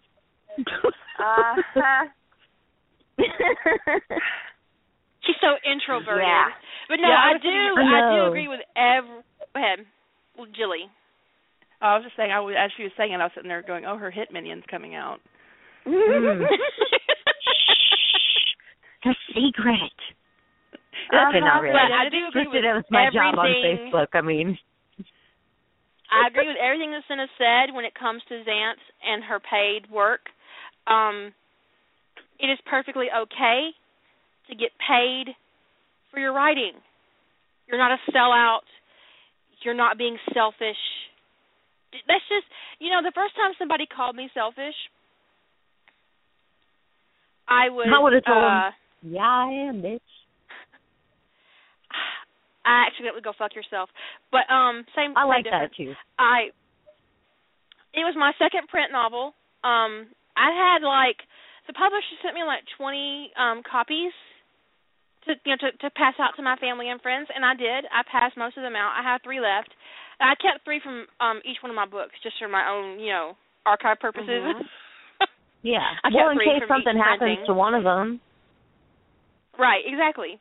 And I was out and about, and someone I knew casually in high school had heard that I had published a novel, and I told her, the second one just came out, and she said, well, can you get me a copy? And I'm like, no, I don't have any more author copies left. And she said, well, couldn't you just buy me one? And I was like, that's not how that works. No. Once you go buy yourself a copy. You've got to be selfish about it. She said, you don't know how selfish about it. And I said, you can go fuck yourself. Good. And I just walked away. But yeah, that happens. It happens. It's actually, I think it's even worse with ebooks because it isn't like your ebook just disappears if you give it to somebody. You know, although publishers do put limits on how many ebooks you can pass out to your friends, they have to because otherwise, you know, people go crazy and just be handing out free ebooks and then nobody's making any money. And the fact of the matter is that publication is not cheap because Lady Holder's book, I mean, there's a lot of finances involved in that. There's the contract work, the lawyer. There's the art. The cover artist is getting paid. The editor is getting paid. The cover art is amazing. It's beautiful cover art. It's fucking amazing. The editor's getting paid. The website's awesome too. The distributors will get a cut of the proceeds before the publisher ever sees it. So Amazon takes 60%. Good gracious. Of the cover? 60%? Maybe 50. 30 or 60 depending on the pay scale.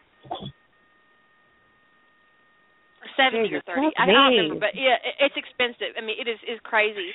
All Romance ebooks takes 50%. Wow. That's insane. Okay. I don't distribute with any of the other ones. I don't think as an author, so I couldn't tell you what the prices are. But just keep in mind that when you see the price tag attached to an ebook, you can't assume that it costs less to produce than, say, a print novel. Now, granted, a print novel has a print run, and that involves more money.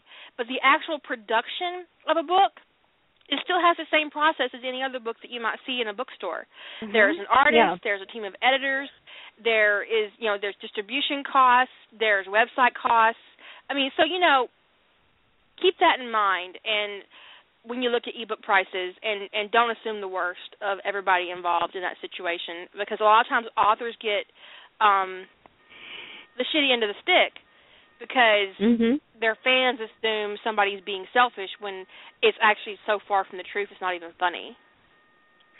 This is why I don't feel bad for paying $9 for an ebook. The average ebook costs between, total man-time hours, I would say probably $1,000 to produce. Damn. When you look at, the website costs, the cover art costs, the time involved in editing, how much the editor is going to expect to get paid, so there you go. Just keep that in mind. And it's a process, and it's an expensive process, and but I think it's a process that writers need to really get involved in. Kyle wants to know, Kira, who is crueler, Chris or Lady Holder, or your professional editor? That is no joke. My professional editor is a whore. She's meant to be, though. That's what she gets paid to do. I'm going to tell you the difference between Chris and Lady Holder and my professional editor. My professional editor has to answer to somebody. And if she doesn't do to my book what needs to be done, she don't get a job. Which means she's a cunt. So if she acts like a proctologist, I'm perfectly okay with that. I'm perfectly okay with that. In fact, I want a professional editor to crawl up my ass because the last thing I want is to put out a book professionally and it not be as good as it can be. Right. Now, between Chris and Lady Holder, Chris is the more demanding. Blowjob Chris here, is the one who will literally put in there, have sex here. Why is there no dick here? Dick. And she's asking, why is there no dick here? That she has actually asked that question. Why is there no dick here? It's kind of like, and we I can all almost thank you, picture. Chris. I could almost picture Captain Jack. Where's all the dick going? Why is the dick gone? Yes, but why is the dick gone?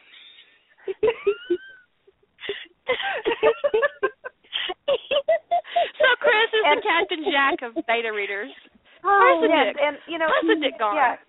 Yes, Chris will ask for Dick. I'm the one who's going through and putting the commas in and taking out the double spacing and commenting on, this sounds a little Lady bit Holder bizarre. hates a double space. You sit there and you too. hit the space bar when you're thinking, and it leads to massive numbers of double spaces. This All is right? true. I do that. Yeah.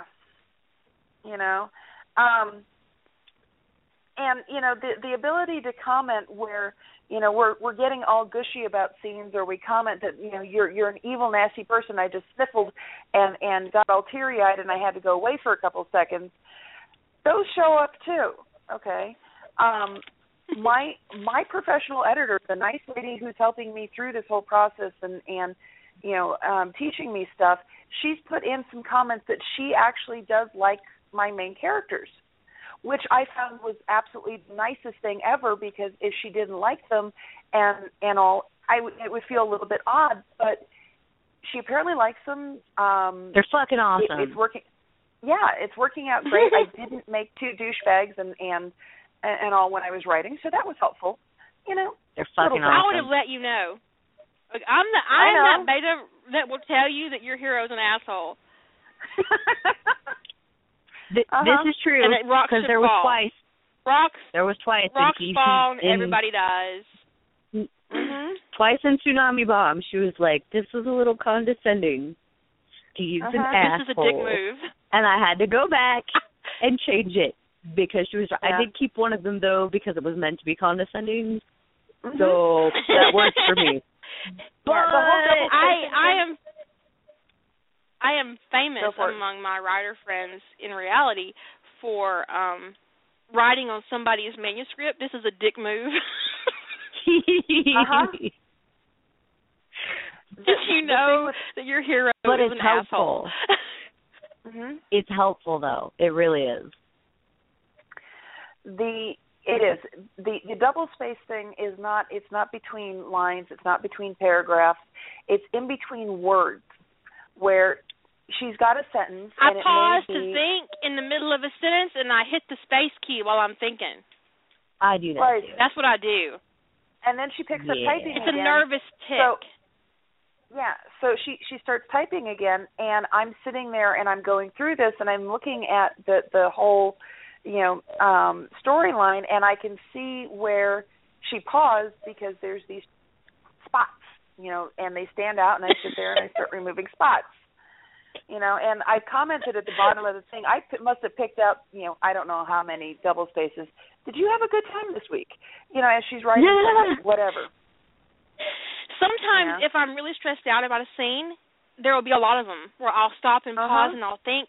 So if there's a scene that's really difficult for me to write, it'll be chock full of double spaces and sometimes 4 spaces. But those are good times. But the last time I sent her something to beta, I did a mass find and replace on all the double spots, and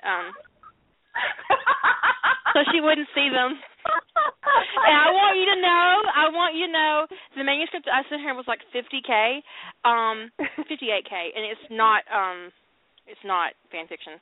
Anyway, that's okay. I Mama's replaced privilege. 326 double spaces. Oh, Lord. And I do not double space after a sentence. Okay? That was just me stopping. In the middle. To think about things. To think. Maybe CP dragged her away for sex. Who cares? I wouldn't be here hitting the space bar if that was the case.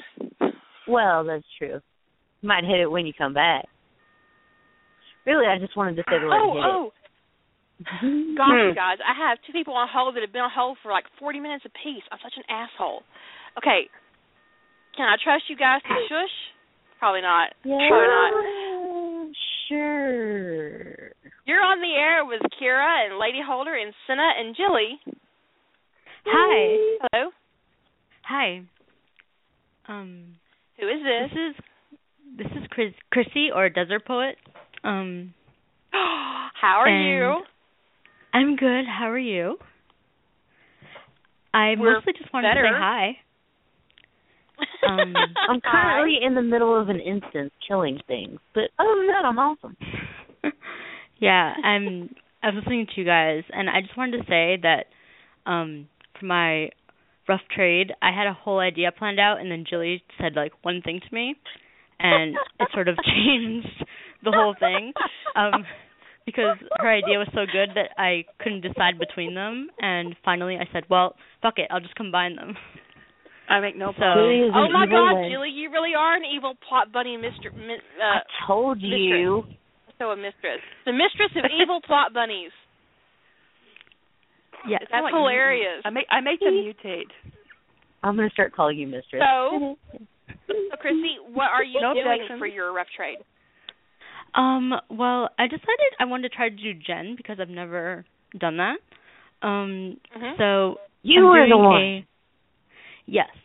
So I'm doing a Mycroft and Sherlock from Sherlock, BBC Sherlock, have a soul bond from the moment Sherlock is born. Oh, I remember. I saw this on Facebook. Yeah. Yeah, and I just want to. And the question I asked myself was, how does that change the relationship between them? And affect canon. Sherlock stops trying to poison Mycroft. Well, that's the thing. The like, only how thing he does, though. Yeah, but if I'm, he really seems to at least pretends to hate him by the time we meet them. So, how did they get to this point? And if they have if they're soulmates, like, how does that affect them? That they don't get along, or that Sherlock really doesn't want to have him in his life. I just think, because their relationship is so fascinating that Mycroft is so protective of him, and yet, Sherlock just wants him to leave him alone. That could be the crux of the entire issue, is that Mycroft is so intent on protecting his younger brother, and Sherlock is desperate for freedom, and that can create a lot of animosity. Right. And, and also, how does one half of the bond deal with the fact that the other half is on drugs? Or, not right, well? Right, wow. Yeah, or Mycroft, both their jobs are so difficult. And also, the question of, he's the government, so do people know that he has a soulmate? Like, does he protect Sherlock? Because if people kidnap him, like, they could pretty much get Mycroft to do whatever they wanted. This would be really interesting. I think you're one of the only ones participating who's not doing like a love match, a couple. Yes. Well, then Julie said to me, well, what if John and Sherlock also had, or I think it's just as a separate story idea, but had a soulmate bond, but Sherlock was like, well, we're not having sex though, because I don't do that. And, how would that affect them? And then I started thinking, well, it would make sense that maybe if you can have a soul bond with more than one person, so you can have like a family soul bond with someone, or a platonic one, and then have a romantic one with someone else when you get older. Be interesting. It'd be interesting. So, but that might be like a sequel or toward the end of the story, because I really want to focus on Mycroft and Sherlock. But I just thought it would be interesting, and it's so weird for me to have, because for a long time I couldn't really write anything, and so to suddenly have all these ideas is really exciting. So welcome to Rough Trade. Well, we're the idea ocean, man. It just ideas just flow.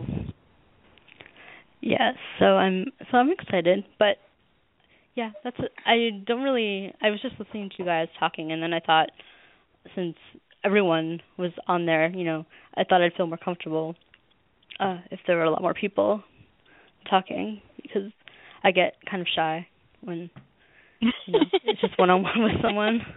Like we're minions. We don't allow that. Shyness, yeah. We're a menage plus, which is weird for a minion, I know, but no, trust me, we've got minions that go the whole gamut of. You're not the only minion into groups, I assure you. Wow, if that wasn't innuendo laden. Whoa. We can always count on her. Yes. That's about being a minion. Just saying. Oh, who else? Just saying. God damn it. Sorry. I wonder. Don't mind me. Everybody. Lady Huntress asked, Kira, at what level do you view the Wizarding World, as far like a tech level do you view the Wizarding World? Late Dark Ages, late Edward, you know what I mean? What does that effect have on your story? I think I want to put, if I actually kind of focused on that as a writer, I want to do like something steampunky with the Wizarding World. You just like, oh God, I just spawned a plot bunny. It happens. Did you guys hear that boom? Yeah. I did. I was very excited. Boom. Boom. Says thrilled. That's not quite the oh my word God, I'm Harry using. Potter steampunk. How awesome would that be? Oh my God. Harry in a top hat. I'm so excited. Holy shit.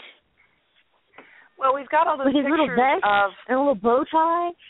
Well, we've got the pictures of Daniel Radcliffe when he was playing Igor on that one Frankenstein movie that's not out yet, but there's plenty of pictures of him in period clothing. Totally the young Lord Black. Just like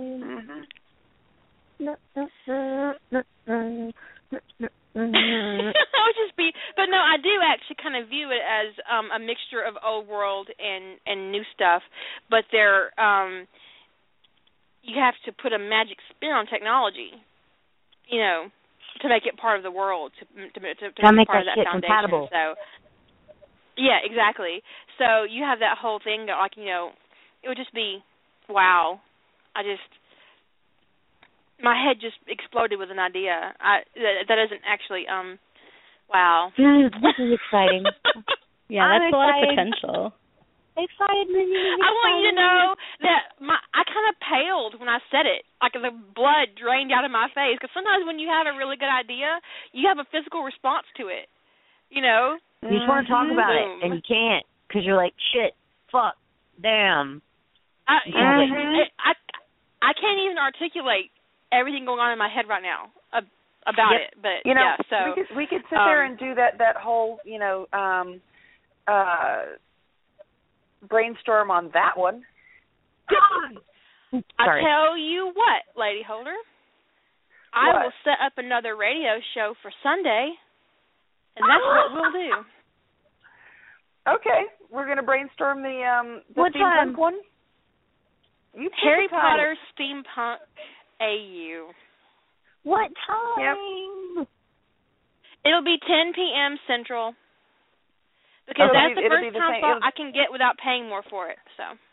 Okay. I'm okay with that. Because it means that I will be home from work. Yeah, it's the same time as normal, correct? Same time as normal, but it'll be on Sunday instead of Friday. This Sunday coming up, like 2 days. Yeah. Not tomorrow or the day after. Lady Holder and I will bust a move on this idea and see what we come up with. 10 p.m. this Sunday. Day ever. Yeah, it'll be on the air. We're gonna go on the radio and do it. Mhm. I won't be able to come and be there for the live broadcast. Well, how about this? Since we're gonna do this, I'll put up a note on the Minion headquarters and submit your questions or concerns or whatever that you may have on this. And we'll try and touch on it, during the course of that. But we're also going to be doing the whole brainstorming. So you're basically going to hear us talk all over each other and get really interesting. It's going to be awesome, just so you guys 10 p.m. Central. It'll be 10 p.m. Central.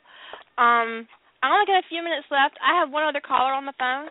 I'm going to let you guys go so that I can talk to her. I'm pretty sure I know who it is. Thank you guys for joining us. Okay. Mm-hmm. Yeah, they've been on hold for 50 minutes, so they deserve the rest of it. Have a good evening. Bye. Bye. You too. Bye.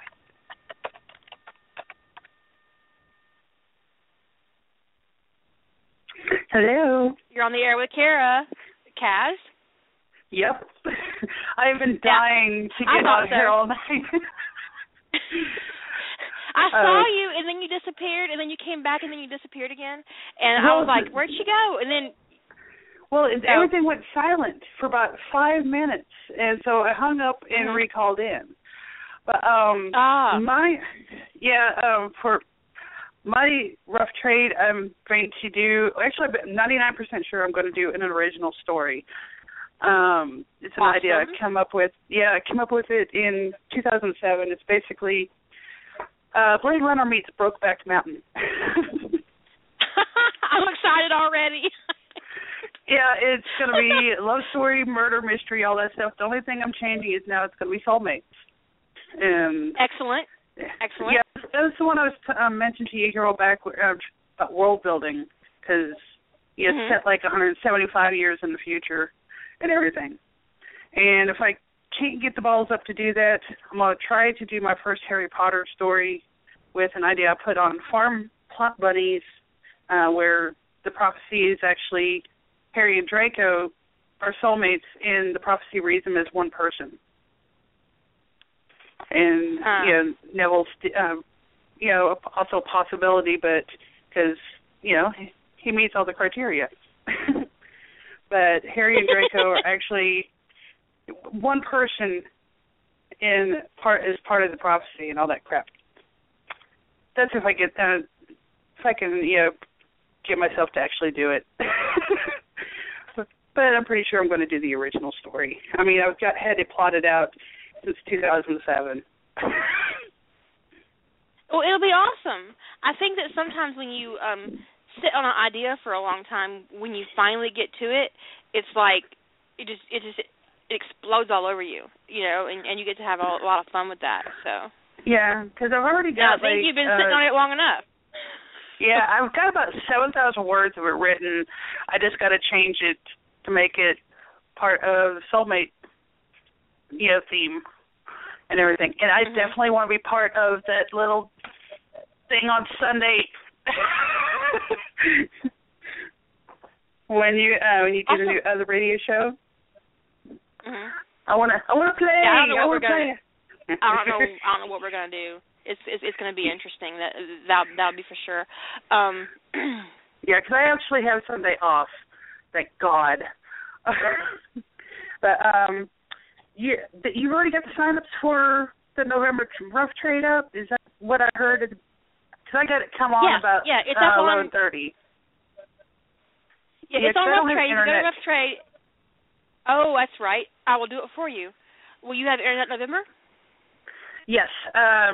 Because, October is my favorite month for movies and crap, so I'll have it back on by October, hopefully. Hey, I will come over here and, where is that? 7 billion humans on Earth can't all like the same drink. That's why Circle K has Polar Pop and Froster. Pick your flavors and make that 1 in 7 billion mix just right for you. Polar Pop and Froster, just 79 cents each at Circle K. Limited time only at participating locations. I will sign up for you so that I'll have you on my awesome. list. All right, but the story itself is called 2-minute warning. I only have 2 minutes left. Kaz, sign up. What's your title? Our Elegies. Spell that. Because I always love the word elegies because it means sorrowful poem. So, spell it. E-L-E-G-I-E-S. E-L-E-G-I-S? G-I-E-S. And that's just that word? It's our, O-U-R, then elegies.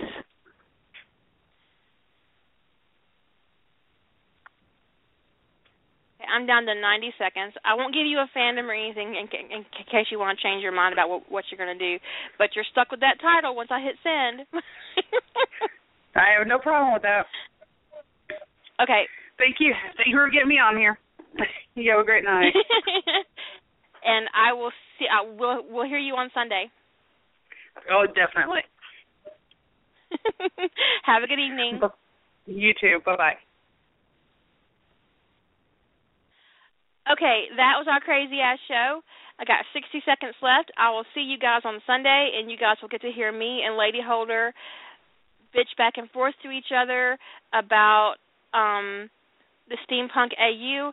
If you can't be there on Sunday and you have a question or something that you want asked, leave us a note in Facebook or send me an email using my contact form. I will catch you guys on the flip side. Have a great weekend. Shut up and sit down.